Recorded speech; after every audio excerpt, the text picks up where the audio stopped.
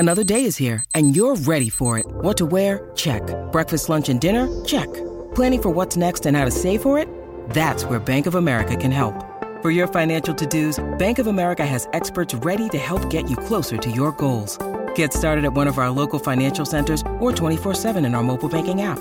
Find a location near you at bankofamerica.com/talktous. What would you like the power to do?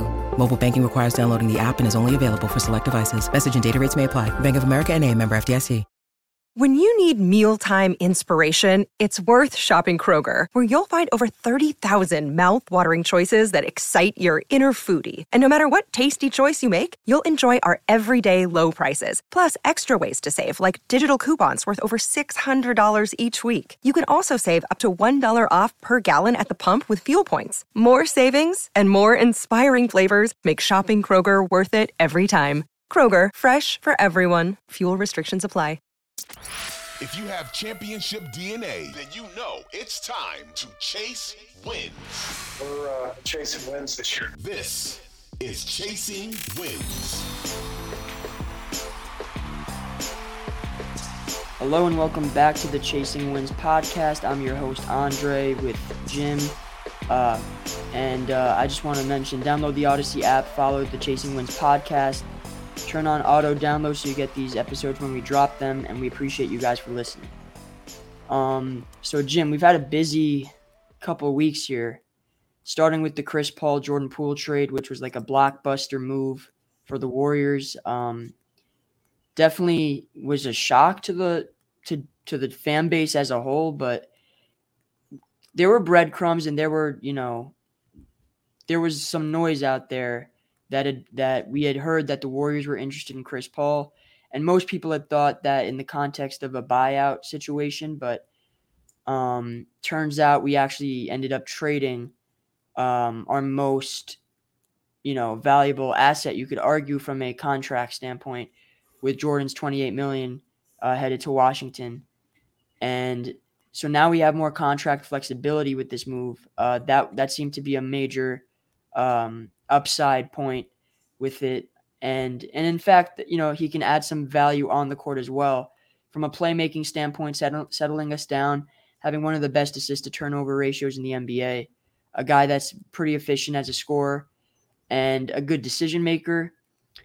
And even though he's not as physically, what he was, 5-10 years ago, from a defensive standpoint, I still think he is smart enough on that end to compensate for those limitations. So just what are your thoughts on the CP3 Poole trade as a whole and what it means for the Warriors going into next season? So I had a lot of thoughts about this, Trey. And I need time to think about some things. And, in the off season, I kind of just shut my brain off a little bit. But in terms of Chris Paul, there's a lot of factors to consider for me. And one of them, obviously, you just mentioned is the contract in and of itself. It's that the Warriors have given themselves some level of flexibility by bringing in this guy that they have a chance to try to incorporate into for the first half of the season and see how it goes, right? And this is a unique change from Poole, obviously, and there's a lot of good things to say about it for sure. I mean, Chris Paul he's arguably a top 5 point guard of all time.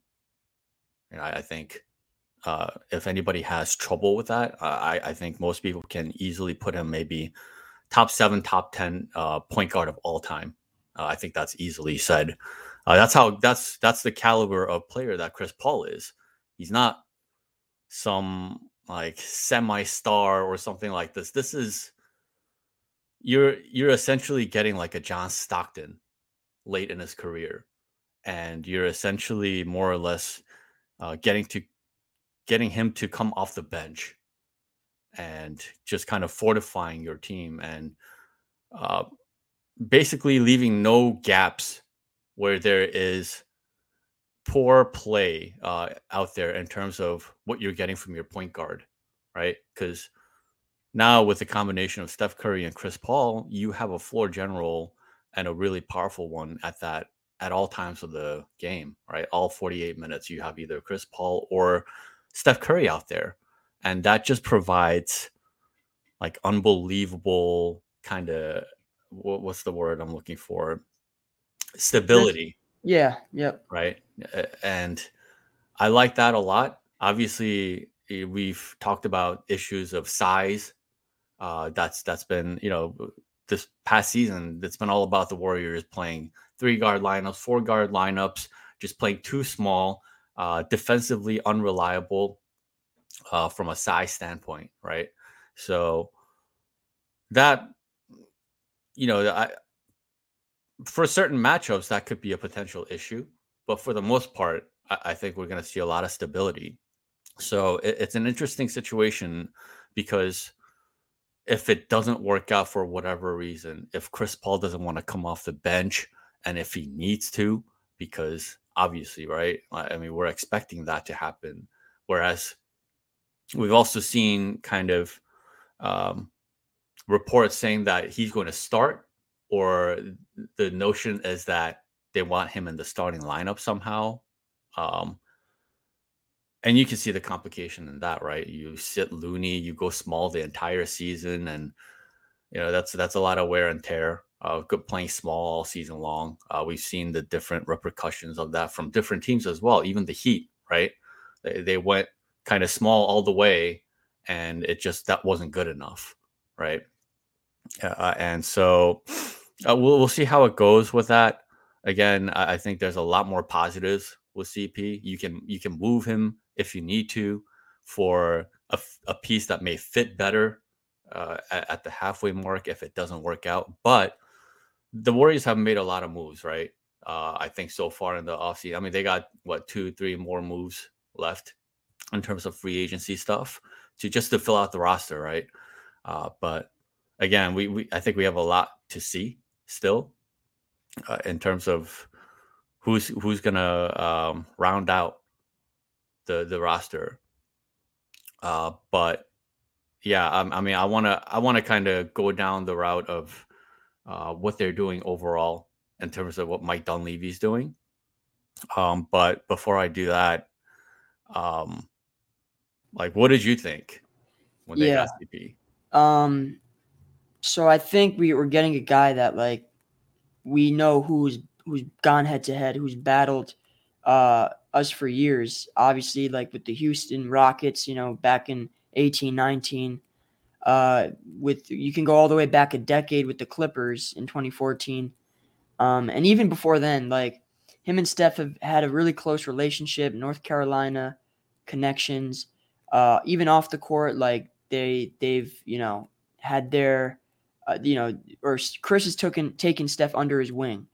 And Steph has always felt a certain type of way about CP3 and from a competitive standpoint, and it's healthy. And CP3's felt the same way, where in 2015 you could kind of see and sense the shift in who the best point guard in the NBA is, from a more demonstrative standpoint, right?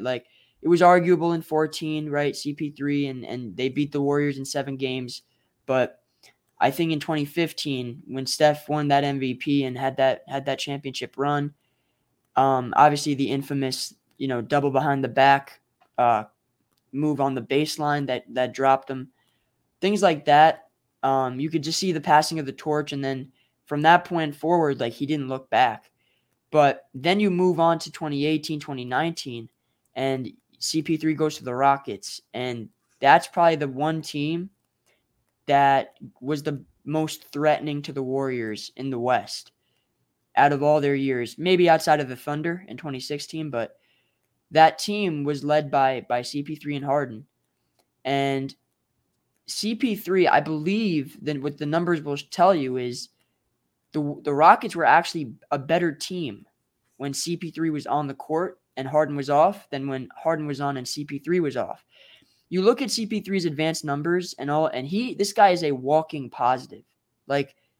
Any situation, whether it's with the Thunder, the Rockets, the Clippers, the Hornets, or the Suns, and I may be missing a team or two, but those were like the primary teams that I could think of. And he's always been a positive, whether he's played with young teams, older teams, veteran teams, championship teams, contenders, fringe playoff teams. This is a guy that will elevate your team regardless of the role he's in. He's efficient as a scorer, as I mentioned before. He's efficient with his possessions, right? And we're moving off a player who is not efficient with his possessions. Jordan Poole possessions are not efficient. I don't know what people think, but the guy turns it over a lot for someone who has the ball in his hands as much as he does. The numbers support that. He's not an efficient scorer. I think Poole shot 43 from the field, 33 from three, and high 80s from the line, which is, free throw percentage is good, but from, as a scorer, in the paint, he's solid, but everywhere else, you just see blue, it's just cold charts. And his shot selection, his decision making, you kind of put all these things together, and it just makes for an inefficient player who doesn't defend at a high level and who doesn't rebound. And what I will say about CP3 is this is a guy that if he goes 0 for 7 or 4 for 15, right? You're going to expect, and because he's good enough, he can give you 7 to 8 assists, maybe a turnover, 3 to 4 rebounds, a couple steals, right? And competitive defense, right? He'll get a couple steals, maybe go for a couple loose balls, and he'll get others involved, in his own way, and he'll find ways to be effective. So while he may not be physically imposing, he's not 6'7", 6'8", right? He's not, there's limitations to what he can and can't do. He's still a guy that's going to find ways to be a positive on the court, and there's never been a situation where he hasn't. So you're playing next to Steph, Clay, and Draymond, Wiggins, Kevon Looney, GP2, and some rookies now. We're going to add some more pieces, like you said, but I think this is a move where you are transitioning from a guy in Jordan Poole who he had championship experience in 2022. He contributed in a meaningful way, 50, 39, 90 splits in the playoffs that year, 17 points per game, uber efficient with his possessions then. But kind of, the league sort of was able to scout him easier, kind of figure him out. And he struggled. And you can compound that with the punch. You can say the punch had something to do with it. You could say that his yo-yoing of minutes and opportunity in the rotation had something to do with it. But if that's the case, then Chris Paul, if he has to deal with those same issues and that same deck of cards, I would expect him to handle it with much more grace because he has more experience and he has more, pedigree. And he has more the ability to adjust. I think is just much better. And so a guy like that, I think, is the ultimate acquisition because we need guys who are flexible. We need guys who are, who understand how to win. And while Chris Paul isn't a champion, he still won. He went to the finals a couple of years ago. That's an accomplishment. He's made the Western Conference Finals. He's, been to countless playoffs. He's been plagued by injuries himself or his team, but at the end of the day, he's by no means he's a guy that's flamed out every season. He is a guy that's made it far enough to where you can say his teams are good and competitive, but he's just never been able to get over the hump. So the hope is that in a backup point guard role, right? Because I know Mark Spears alluded the other day that he may be starting, which I think is noise. I think that may even be coming out of the Warriors camp so as to make him feel comfortable and make that transition smoother. But I ultimately think he'll be coming off the bench because I don't believe it is a viable option for Steph, Clay, and CP3 to start from a positional standpoint based on what we demand, right, from a rebounding, defensive, and hierarchy standpoint. So, I think it's an upgrade in many ways, maybe a downgrade in others, but we won't know, what this move means until we round out the rest of the roster. And I will say this last point. if we do end up keeping Kuminga and Moody, I expect CP3 to elevate them in a way that maybe not to the degree, but in a sense where what he was able to do in Phoenix with Mikal Bridges and Cam Johnson. But the stipulation there is on Steve Kerr to actually adjust and implement sets and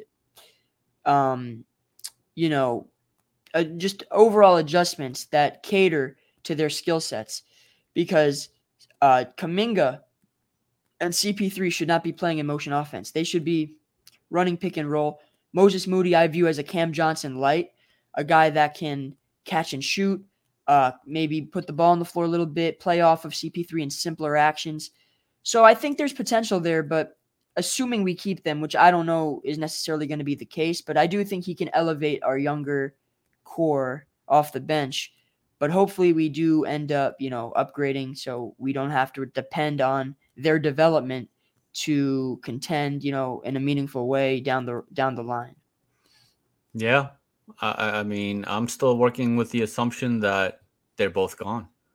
Kuminga and right. Moody are both gone because they're kids. It's been told that they are unhappy. They've taken actions that have shown that they are unhappy during the playoffs and when the playoffs ended. I think Moody unfollowed the Warriors social media or something like that.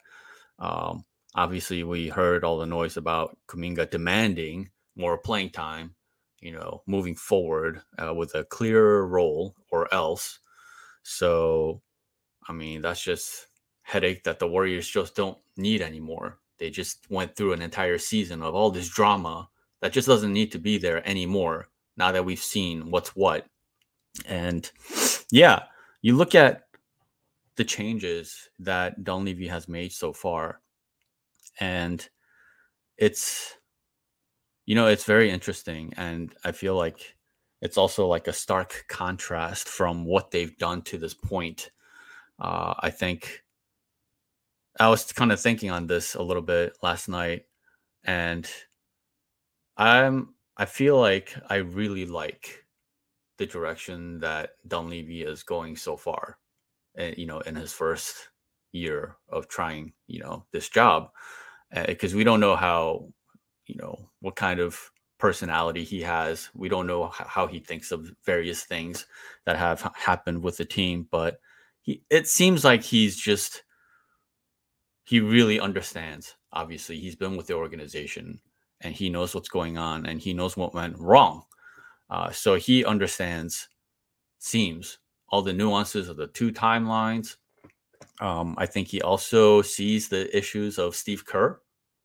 And it's interesting to see Dunleavy kind of fill out this roster and giving Steve Kerr these super efficient players, guys that don't turn the ball over, guys that are just more solid, but guys that are used to playing different types of, basketball, different types of system. Chris Paul is not a motion guy. He's, that's probably the biggest adjustment that we're going to see. Who's going to adjust? Is it Steve Kerr that's going to change his system up and cater to, a Chris Paul?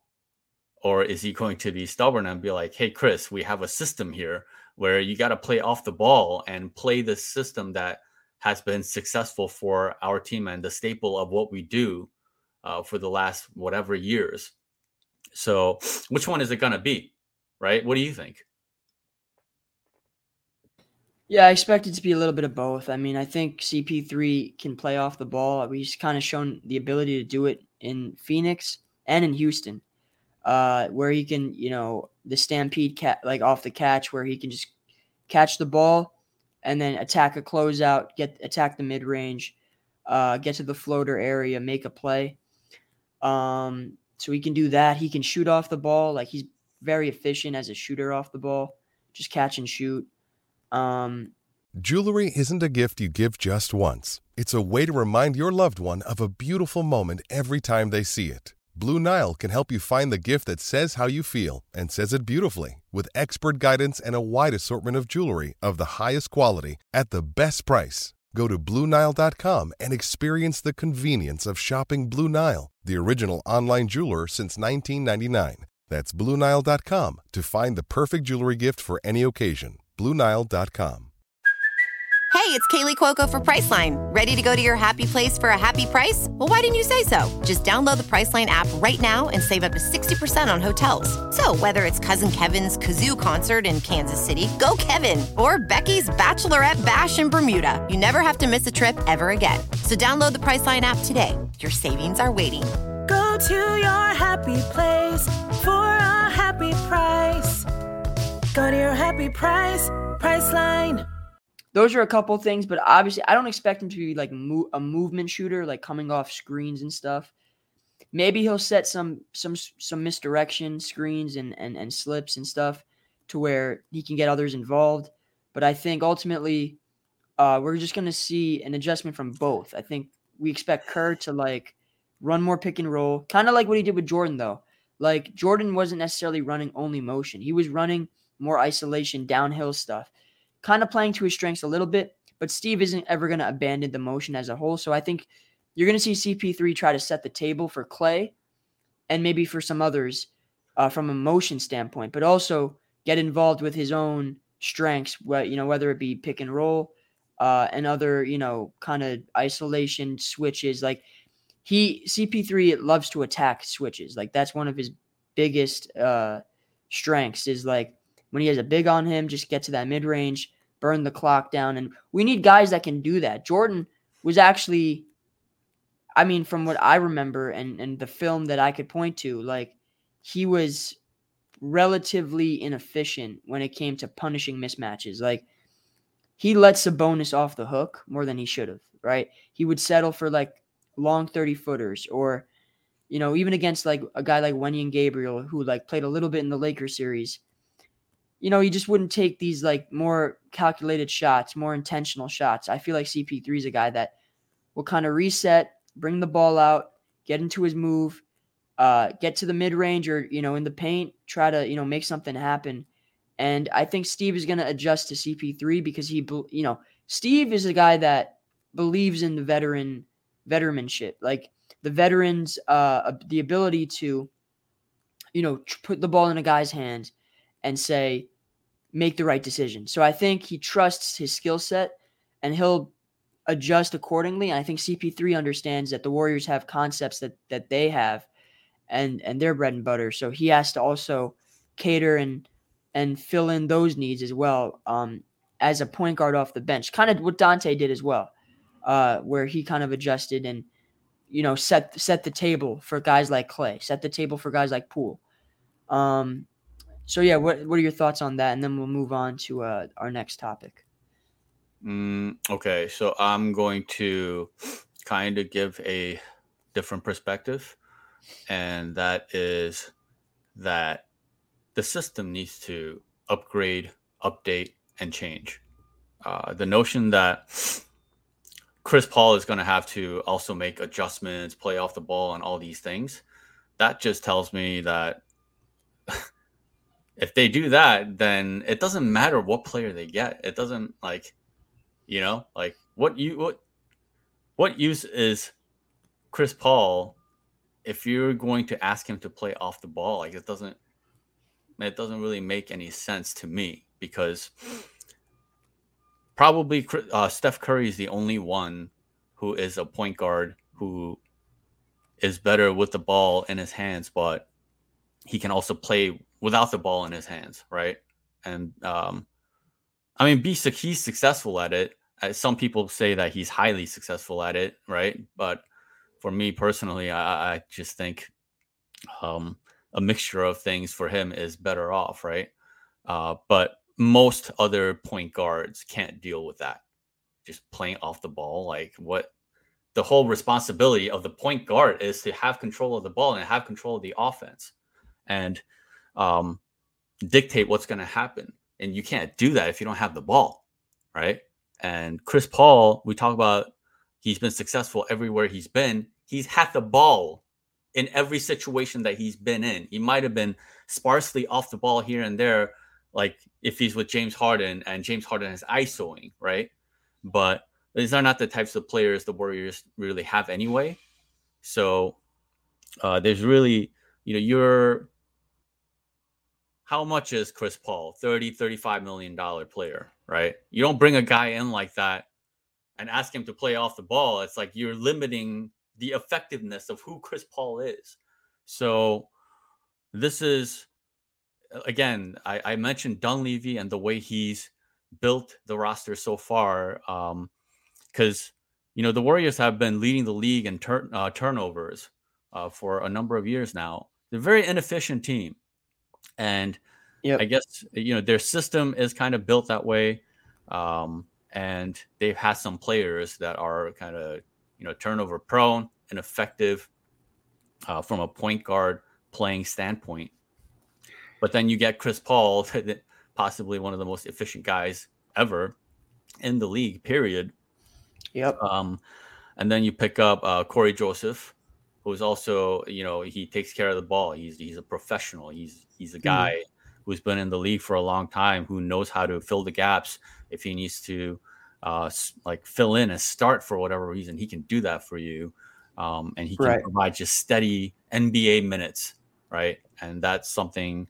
And he's a third stringer. And so you don't really expect much, but things happen throughout the course of a season. You never know what happens. There were times when a guy like Ty Jerome had to play major minutes because somebody was out, right? So in that sense, you're getting a guy like Corey Joseph instead of picking up some G League guy that you've never heard of, or some guy who's is going to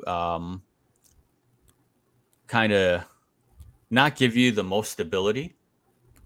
Whereas now I feel like Dunleavy is kind of bringing in experienced people across the board, whether they get to play or not, right? So that's a kind of clarity that he's bringing to this organization. Dunleavy is, where he's going to put NBA ready and reliable players on this roster, right? Even the players that he drafted, as a guy who played 2 years of college in Podziemski. I still don't know. Yeah, Podziemski. Yep. Podziemski. Okay, and Trayce Jackson. Obviously, he's Trayce Jackson Davis. He's a 4-year college player, right? And so when you talk about a guy who's played 4 years of college, you're talking about a made player, a guy who is more ready to play in the NBA than just about any other player, because they've had 4 years of experience, and that's uncommon, right? So they're essentially taking a made player and seeing how they can incorporate that into the Warriors system. Let's transition to Dre, because that was the first move of free agency, by the way, of any team. Like, Draymond was the first domino to fall, and not only for the Warriors, but like I said, for all of free agency. So 4 years, $100 million. I think the deal is like front loaded. So as the years go on, like it's like less and less money. And then I think the 4th year is a player option, I think. So those are like the details. And it's actually a very team friendly contract, like very flexible and financially sustainable for like what the Warriors need. What are your thoughts on like just the move, and then what it means for the future of the team? And how do you and then also let's touch on Klay a little bit and his contract situation. But first, what are your thoughts on the Dre extension? So the Dre extension was, I guess, more or less it was expected. I didn't think the team was going to. Obviously, that's one of the first things that Dunleavy said, was that he was going to prioritize trying to re-sign Draymond. And, well, they did that. I think, if I read correctly, that the first year, the money is going to be like $22 million or something like that, right? So this is kind of the number that I was always kind of looking at and expecting that they might sign him into, like a deal where he's getting somewhere between 22 to 25 mil, if at the higher end. There were talks about him asking for 30 mil, or saying that that's what he's asking for, and that's what the Warriors are going to have to give up if they want to keep him. I never really bought that notion. It didn't sound right to me. I don't think he's ever gotten paid 30 mil. Has he? As a player at any point in his career? What was the question again? In terms of has he? Draymond, has he ever gotten paid like $30 million? No. I think he was at 27, 28 the last few years. Yeah, so I'm looking at it now, and he had a 3-year 66 back in 2015, something like that. And then after that he signed in 2020. Okay, so I mean, I'm looking at the numbers now, his salary, and it's like, okay, like 18 mil in 1920, 22 mil, 24 mil. So he was 5 years, 82 in 2015. So that was like a little bit more than what I said. So I don't understand I don't understand where this notion that suddenly he wants 30 million from at the back end of his career. I understand maybe this is one of his, final like major contracts, but yeah, 22 to 25 mil per year sounds about right to me. And I know a lot of people are frustrated with Draymond. I know a lot of people wanted to move on from Draymond, and they wanted to trade him. They want him gone. He's just such a headache on so many different levels. So they want to move on from him. But for me personally, they just won a championship, a year ago, and he was still in the middle of that. And I think as long as they build correctly and put the right pieces on this roster, I think he is still a critical part of the piece to the puzzle. And defensively, just, I can picture the Warriors without Klay, just because we literally saw it for the first 20 games or so of last year. And they went 18-2 to begin last year without Klay. But they did have Draymond during that run. And so I want to mention, Wiggins took a pay cut, right? Yeah. And it was a significant one. He could have demanded way more money. He probably has one of the best contracts in the NBA. And then Draymond also took a pay cut. Like $25 million a year is a bargain for a guy that, for what he's done, for what he's contributed, for who he is. And I know, you could argue the offense is declining, and that's been true for years. He's getting older. His defense isn't getting any better. Fine. But his numbers from an impact standpoint are still one of the best on the team. He's one of the most impactful players on the team. Now, this year in the playoffs, I will say, this was the first time he was a net negative on the court. Not a great sample size, but it's something to monitor. But I will say this. I'm not going to take all those analytics into consideration when you consider the fact that he has a great chemistry and he's the anchor and the backbone of our defense. So that, to me, is what makes him so valuable. With Klay, like I said, we've seen Wiggins, Draymond, and Looney take pay cuts. I mean, Looney's making $7 to $8 million a year. I mean, that is also one of the best contracts from a value standpoint in the NBA. He was getting multiple 20-plus rebound games in the playoffs. So when we look at Klay, what number are you looking at for an extension? And then also, do you even expect him to take a pay cut? And if not, would you be willing to accept moving off of him? Yeah. I'm absolutely prepared to see Klay be gone if he's not willing to make any adjustments. That's been kind of the story of his career with the Warriors. And it was definitely much easier to stomach before the injuries, obviously, right? Since the injuries, obviously the Warriors, paid him big money despite him missing, 2 years with those injuries. And now he's come back, and especially in the playoffs, he's proven kind of not to be the same defender anymore. And you wonder kind of where his mind is in regards to that, because we know for a fact that defense is something that he took great pride in the past before those injuries. And now he's just He's more focused on the offensive end and less focused on the defensive end. He wants all the shots. He pouts if he doesn't, if he goes whatever number of minutes without getting a shot or something like that. Obviously, there were some issues with him and Poole, both wanting to score and all these things. And now the Warriors are in a situation where I guess more or less just about everybody is sacrificing to some extent. And they're doing whatever they need to do to stay on the team. And Klay, it's tough to put a number on it, right? Like, thinking about it right now, it's just like, I want to say like 25. I agree. I think the most I'm willing to do is 27, but I think ideally I'd like 23 around there. And then funny enough, you average the two out, you get 25. So 25 might be the number, Because he's not better than Wiggins. He's not. No, it's not even close. I don't think he's better on either end. I know it's not even close. You could argue offensively at times, fine. But overall, I don't think he's a better offensive player than Wiggins. Wiggins provides rim pressure, slashing. He shoots at a 40% clip from three. It's not like Klay's shooting at 47, 48% from three. He's shooting I think, what did he shoot, 41, 42 this year? Like, the gap in shooting isn't even what you think it is. Now, they get different shots. Klay actually takes way higher degree of difficulty shots. Wiggins takes more open shots. But it doesn't matter because Klay also has poor shot selection. So it's not like he's like getting closed out on. He's forcing bad shots up.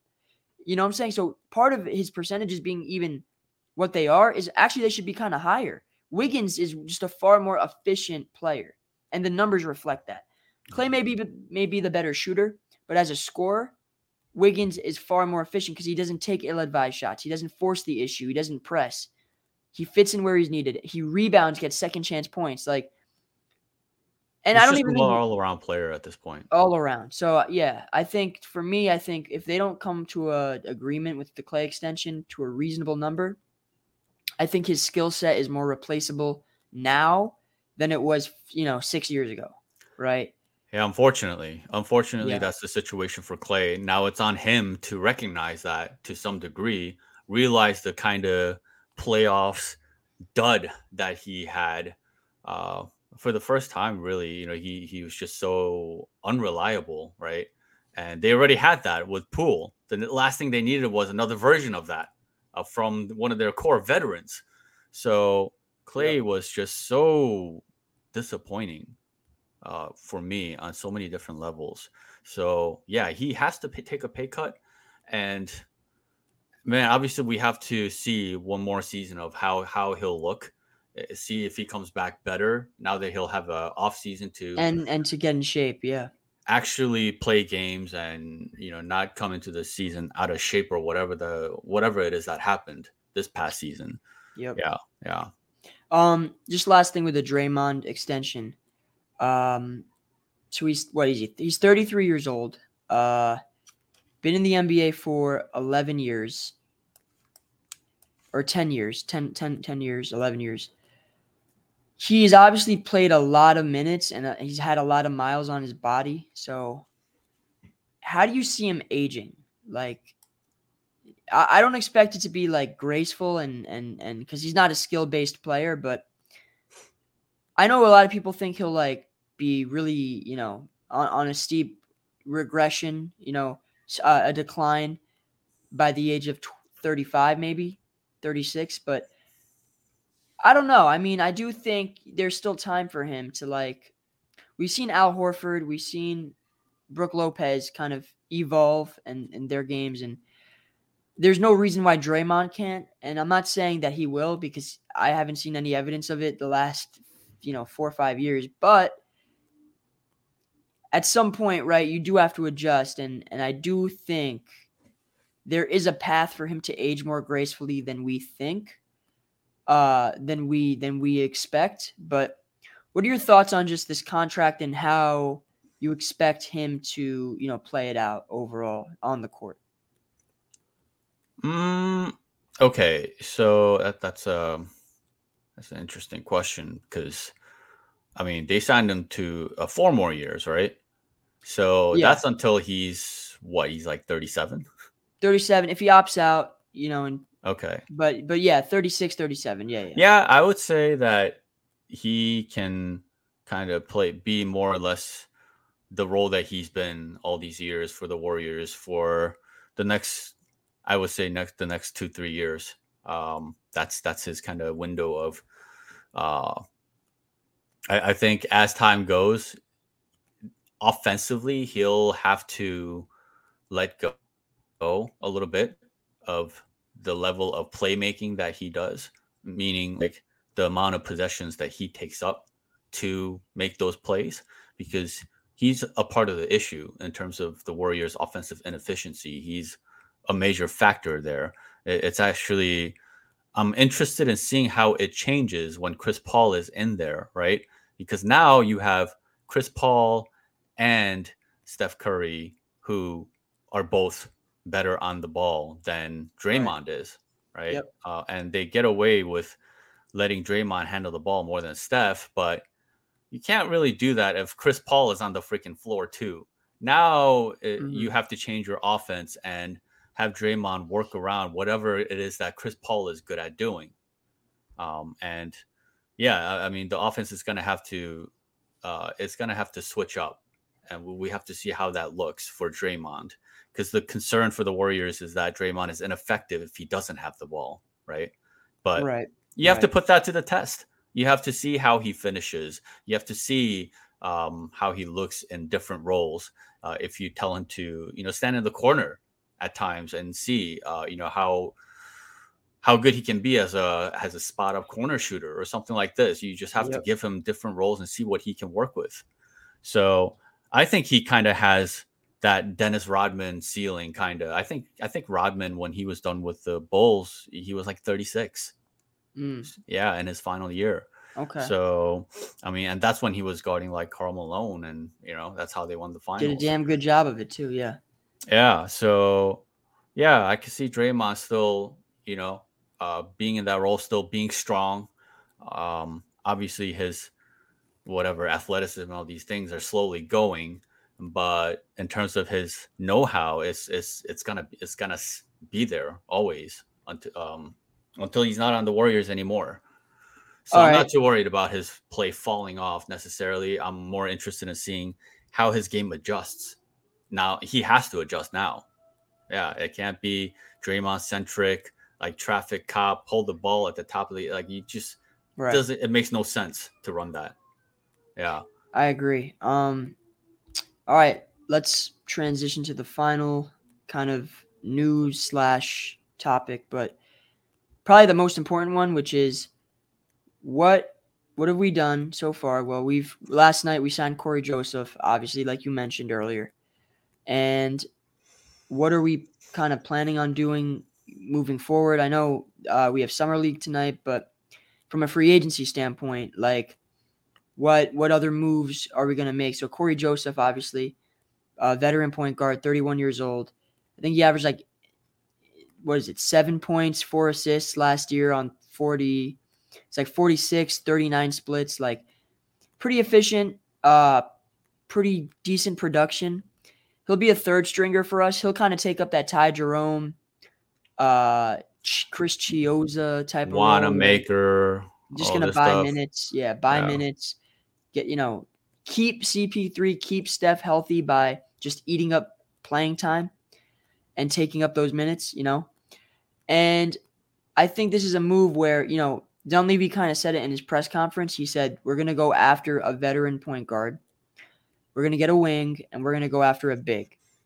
And when people were shocked that we signed a guard, Dunleavy said this, we're going to go after a third string point guard, because he said we needed someone that could relieve, players of bringing the ball up and those responsibilities. So none of this came as a shock to me. I just think people are just angst and eager to see, more high-profile moves, but it hasn't happened yet, obviously. We only have the minimum contracts available, so obviously the flexibility and the options with which we can, maneuver, and try to acquire certain players is limited. So, yeah, I mean, I just think this is a signing that doesn't necessarily move the needle. I think this is a signing that just rounds out the roster overall, but I think we still need to address the main the main issues here, which remain to be positional size, rebounding, and defense. And so when I say that, I mean, I'm talking about more so the power forward position, which you've been beating the drum of for over a year now. A guy like, and I mentioned Torrey Craig all the time, but like, this is a guy that really fills in those gaps because he can shoot the ball at a 40% clip. He can defend at a very respectable level. He's a very good rebounder, averages about over 5 a game.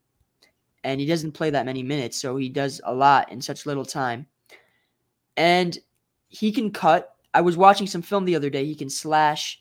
He has off-ball capabilities. He's a very good screener. I didn't realize how good of a screener he is. And on top of that, he actively boxes out. I was watching film, and I was watching him put a body on his man repeatedly, guarding 5s, guarding 4s, actively chasing the ball, looking, he has a nose for the ball, and obviously he's not a guy that's going to win us the title, but he's a guy that can stabilize our bench, give us some good minutes, positional versatility. And I think that's what we were missing last year was, we had Anthony Lamb and we had Jermichael Green out there. They just weren't getting the job done. They weren't cutting it. I think Torrey Craig can be a guy that actually gets the job done, that can be a connector, and can be viable against any matchup, right? So Otto Porter was the like you've been mentioning, was the missing piece, was the missing component last season, the guy that, provided Draymond some relief offensively as a spacer. But we missed that. And so a guy like Torrey Craig can be a viable defender, someone who gives Draymond, some spacing offensively. Has played next to Chris Paul in Phoenix, so he has that connection, has that chemistry. And then also another name is Dario Saric, who's like power forward, shoots 40% from 3, can rebound a little bit, finish in the paint a little bit, okay defensively, but I view him kind of in the belly slot where he can play the 5 next to Draymond. I think he'd be actually a solid pickup. I think they could have some positive lineups. And yeah, I mean, Saric is just a solid Warriors player. He actually has some very good slashing capabilities that I was able to pinpoint. He's a very good passer at the 5. He's not what Bjelica was, but very respectable. I think he can play and thrive within the motion offense. So those are some names that I've, and then Mason Plumlee, I think, was like the last guy who I like. He's 7-footer, really good passer, really, really solid rebounder, very good. Great finisher at the rim. He shot 88% from a field goal percentage standpoint in the playoffs. 88%, which is very good. And it's not on low volume. It's on decent volume. So I think, that's a guy I'm looking at. And as a backup big, I think he could be really good for what we like to do. And he's solid defensively. So those are the few names I'm looking at. But again, one name is off the board now with Corey Joseph. So we have 2 slots left. I'd like Torrey Craig and Saric personally, but they're still on the table, right? They're still on the board right now. Hopefully we can get them, but what else do you expect in free agency, and what do you want to see improve? What areas do you want to see improve? This episode is supported by FX's Clipped, the scandalous story of the 2014 Clippers owner's racist remarks captured on tape and heard around the world. The series charts the tape's impact on a dysfunctional basketball organization striving to win against their reputation as the most cursed team in the league. Starring Lawrence Fishburne, Jackie Weaver, Cleopatra Coleman, and Ed O'Neill. FX's Clipped, streaming June 4th, only on Hulu. So, I mean, it's a tough question. Because right now they're trying to fill out the roster, kind of. Like you said, if they can fill it out with Torrey Craig and Saric, and if you can get them both on the vets minimum, I mean, I guess that's the toughest. That's the most challenging part of it, is to sign him to that kind of contract, because a guy like Torrey Craig, So he's been getting paid $5 million for the last couple of years. So it's strange to think that he would go back to a minimum contract now that I think more or less NBA teams have an idea as to who he is and what kind of a role he can play as a backup for playoff contenders. So, I mean, if other teams are not interested and they don't sign him and the Warriors are able to get him for the vets minimum, obviously, yeah, that would be wonderful. Same thing with Saric. Same thing with TJ Warren. I mean, that's a double-digit scorer forward. A guy like that should not be available for the vets minimum. So if you can get him, a guy like that for a vets minimum, I mean, that would be like a gift. This guy you're talking about, this is a guy that got, okay, so let's see. He was on a vets minimum contract because I think he might have been bought out from his previous one. I'm not quite sure what the deal was. So Saric, I think, was true. Are you talking about Saric? No, I'm talking about TJ Warren. Oh, TJ, yeah. So TJ Warren was bought out, and then he was picked up by the Suns. There you go. Okay, so prior to that, he was getting paid, in 8 figures. This guy's getting $12 million, something like this. So if you can get a guy like that for the vets minimum, I mean, that is a major asset you're talking about. The guy is, like he can give you like 15, 18 points, 5 rebounds, like just, solid across the board, knows how to work in open space. And those are the kinds of bodies that the Warriors need. He's 6'8", 220, like he's not a small guy. So so guys like that, if you can get them for the vets minimum, that's a gift to the Warriors. I think TJ Warren as a scorer. So here's my thing with him. He's a good player, and I actually would take him on the minimum for sure. 6'8", can score, no doubt. My only fear with him is his ability to rebound and his ability to defend. But I do think it can work if he plays the 3. I don't think he can play the 4 for us because I don't think he's a good enough defender or rebounder that Otto was. I think he's probably a tier and a half below. Maybe like a tier and a half, tier or so below. But he does have positional size. That's good. And he does give you a little bit of rebounding. He can defend a little bit, but I think we need a little bit more insulation.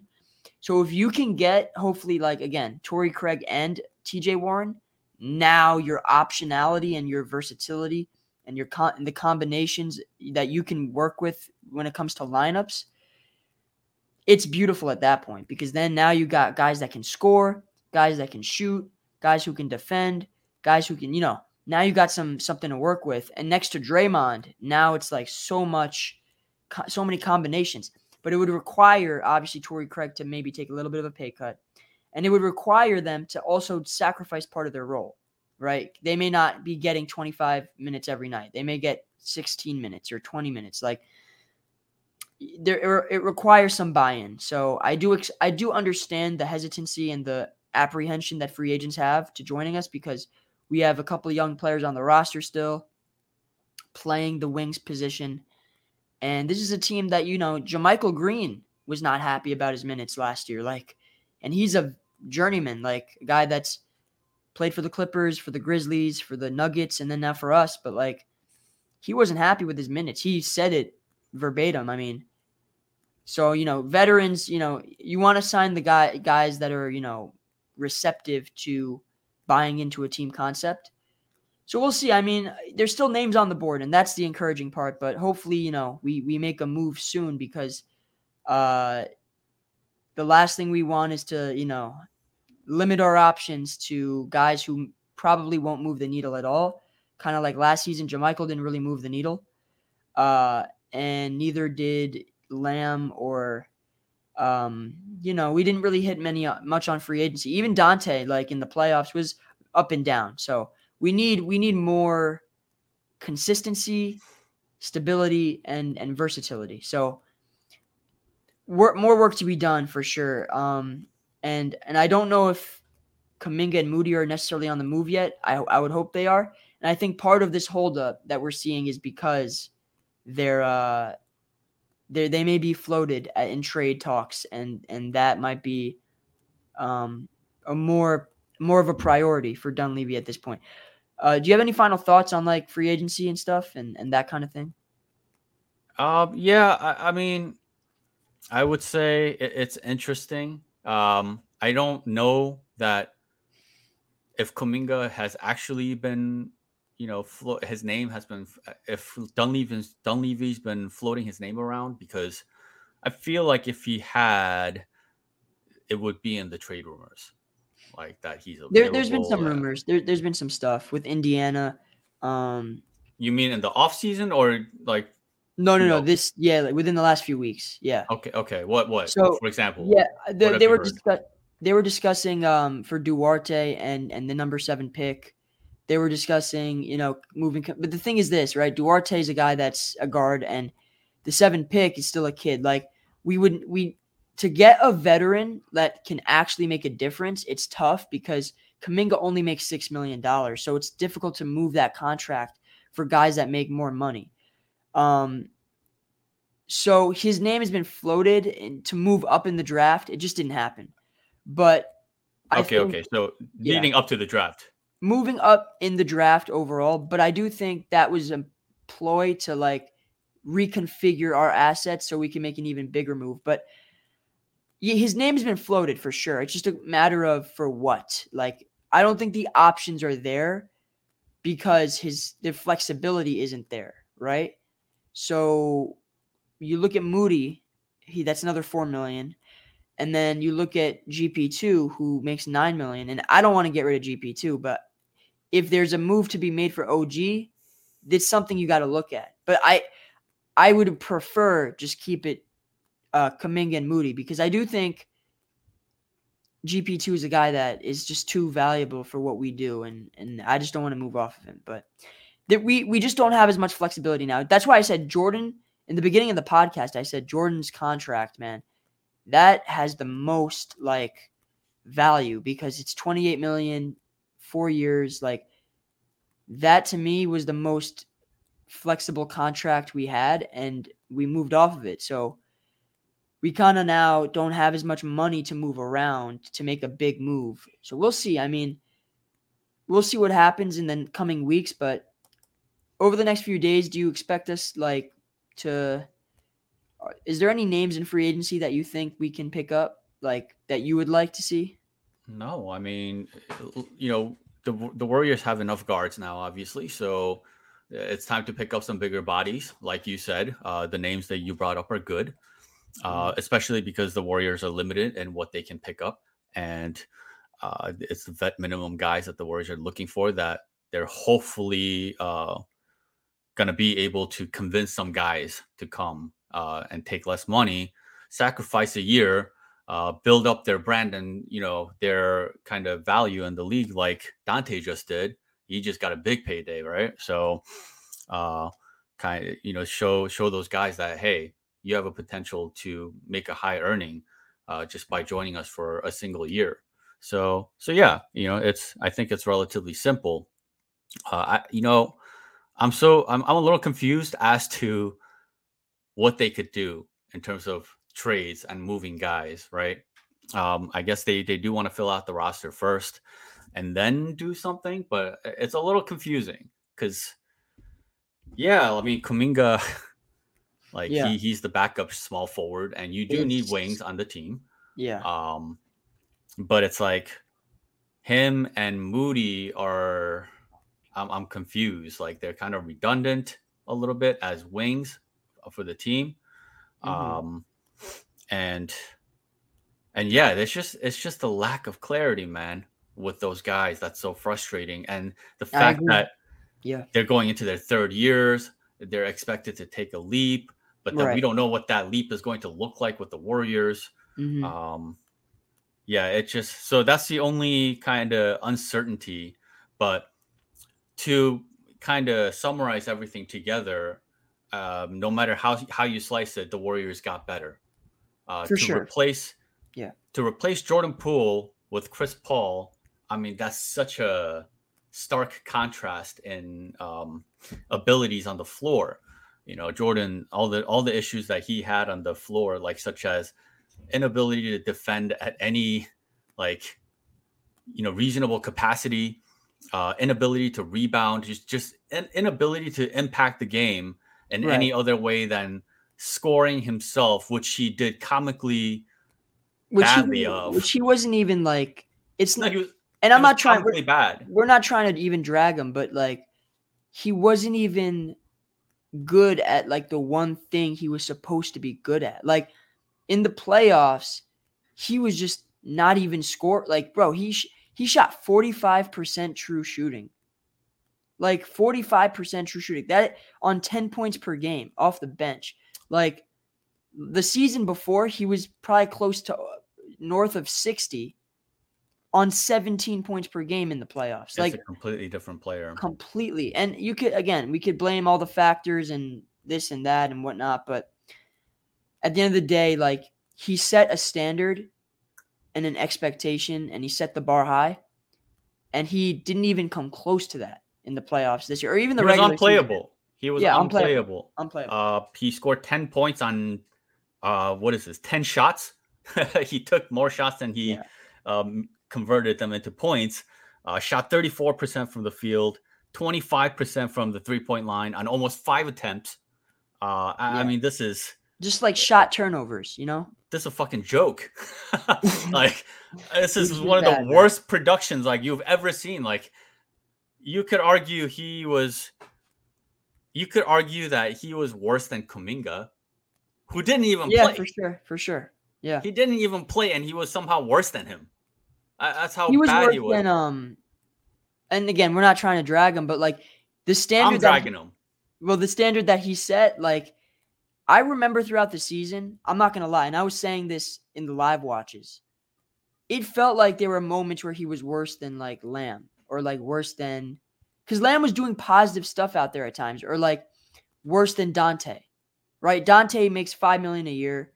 Whatever, like he's not supposed to be in Jordan Poole's like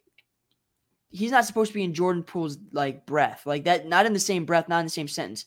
They're two different players, right? One guy is the second, third best player on a championship team from an offensive standpoint, offensively. The other guy is like a mid-level player who just got signed for 1 year. There were times Dante was just clearly out, like just impacting the game in more positive ways. There were times that I felt like guys like Ty Jerome and Lamb were just more solid.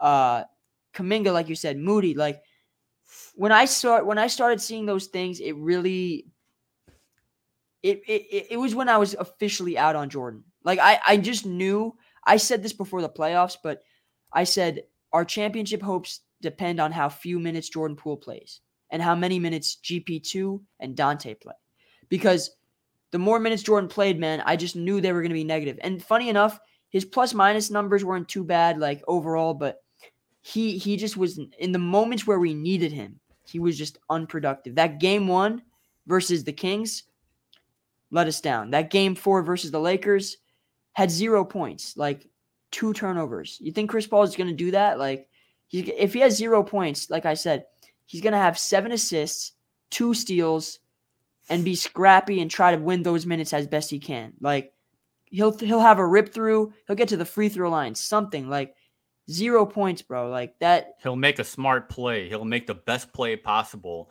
and he won't fumble the ball in the most important point of the game or something like this. There's so many fundamental issues that a player like Jordan Poole, who has, so much talent, but he has to put it all together, you know what I mean? And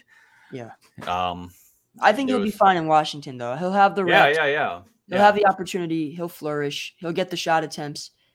I don't think, obviously, they're not going to win a ton of games, but I think he'll improve as a player just from a experience and rep standpoint. I just think just confidence, man. He just doesn't do it.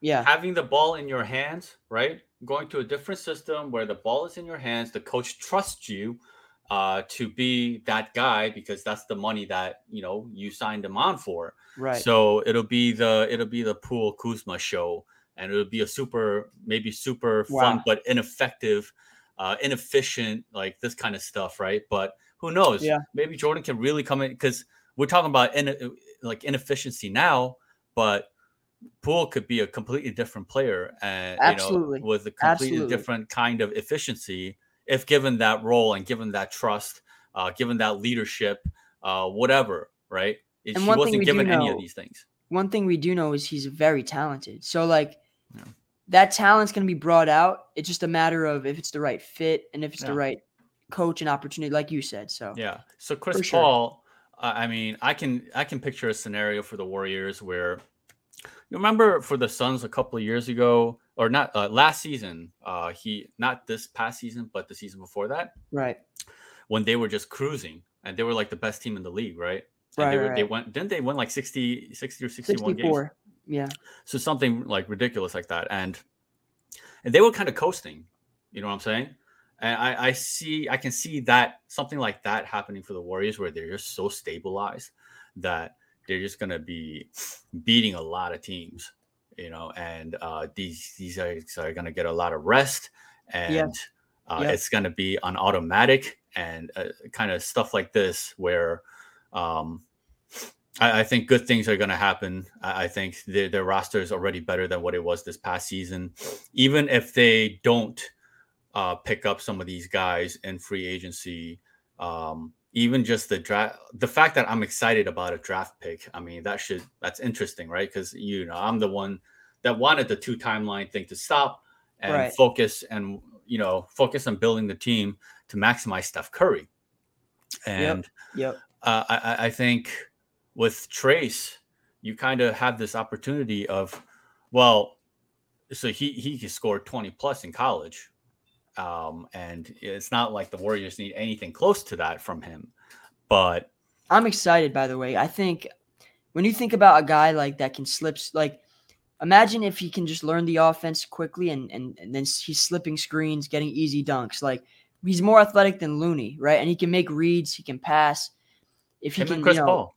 Dive at same thing with CP3. Steph's gravity and then CP3's on ball, like pick and roll stuff. Like there's so much to be unlocked. It's on Steve to actually empower them, and put them Trace out there. is, I mean, from what I can see, he's not a shooter, but he's a playmaker. He's a play finisher. He's a playmaker. He plays in the post. He can create offense as well. There's a versatility to his game, and he's an explosive finisher. He's an elite finisher, and he is just, I feel like, in a way, you can look at him as almost as a veteran of sorts. You know how Steve Kerr looked at a guy like Anthony Lamb as veteran, and he also played 3 or 4 years, I don't remember. Yeah, he was two-way, but he played multiple years, and by the way, Trace is 23 years old, so he's older than Moody. He's Jordan Poole's age. Yeah, exactly. So you're talking about a guy who's seasoned, who, and he knows how to play, that anchoring position. So we'll see. I mean, I don't know. Defense, I can never just look at the numbers. I have to see you play. I have to see what you're about on that end. But just from looking at the statistics, I mean, this guy is 3 blocks. That's different, and that's elite. So for sure. Yeah. We just wanted to touch on the rookies there for a sec because we're actually summer league starting today, so looking forward to that, guys. But we'll wrap it up here, and I appreciate everybody for listening. Download the Odyssey app if you haven't already, and turn on auto download. And we appreciate you guys listening. Once again, we'll see you guys next time.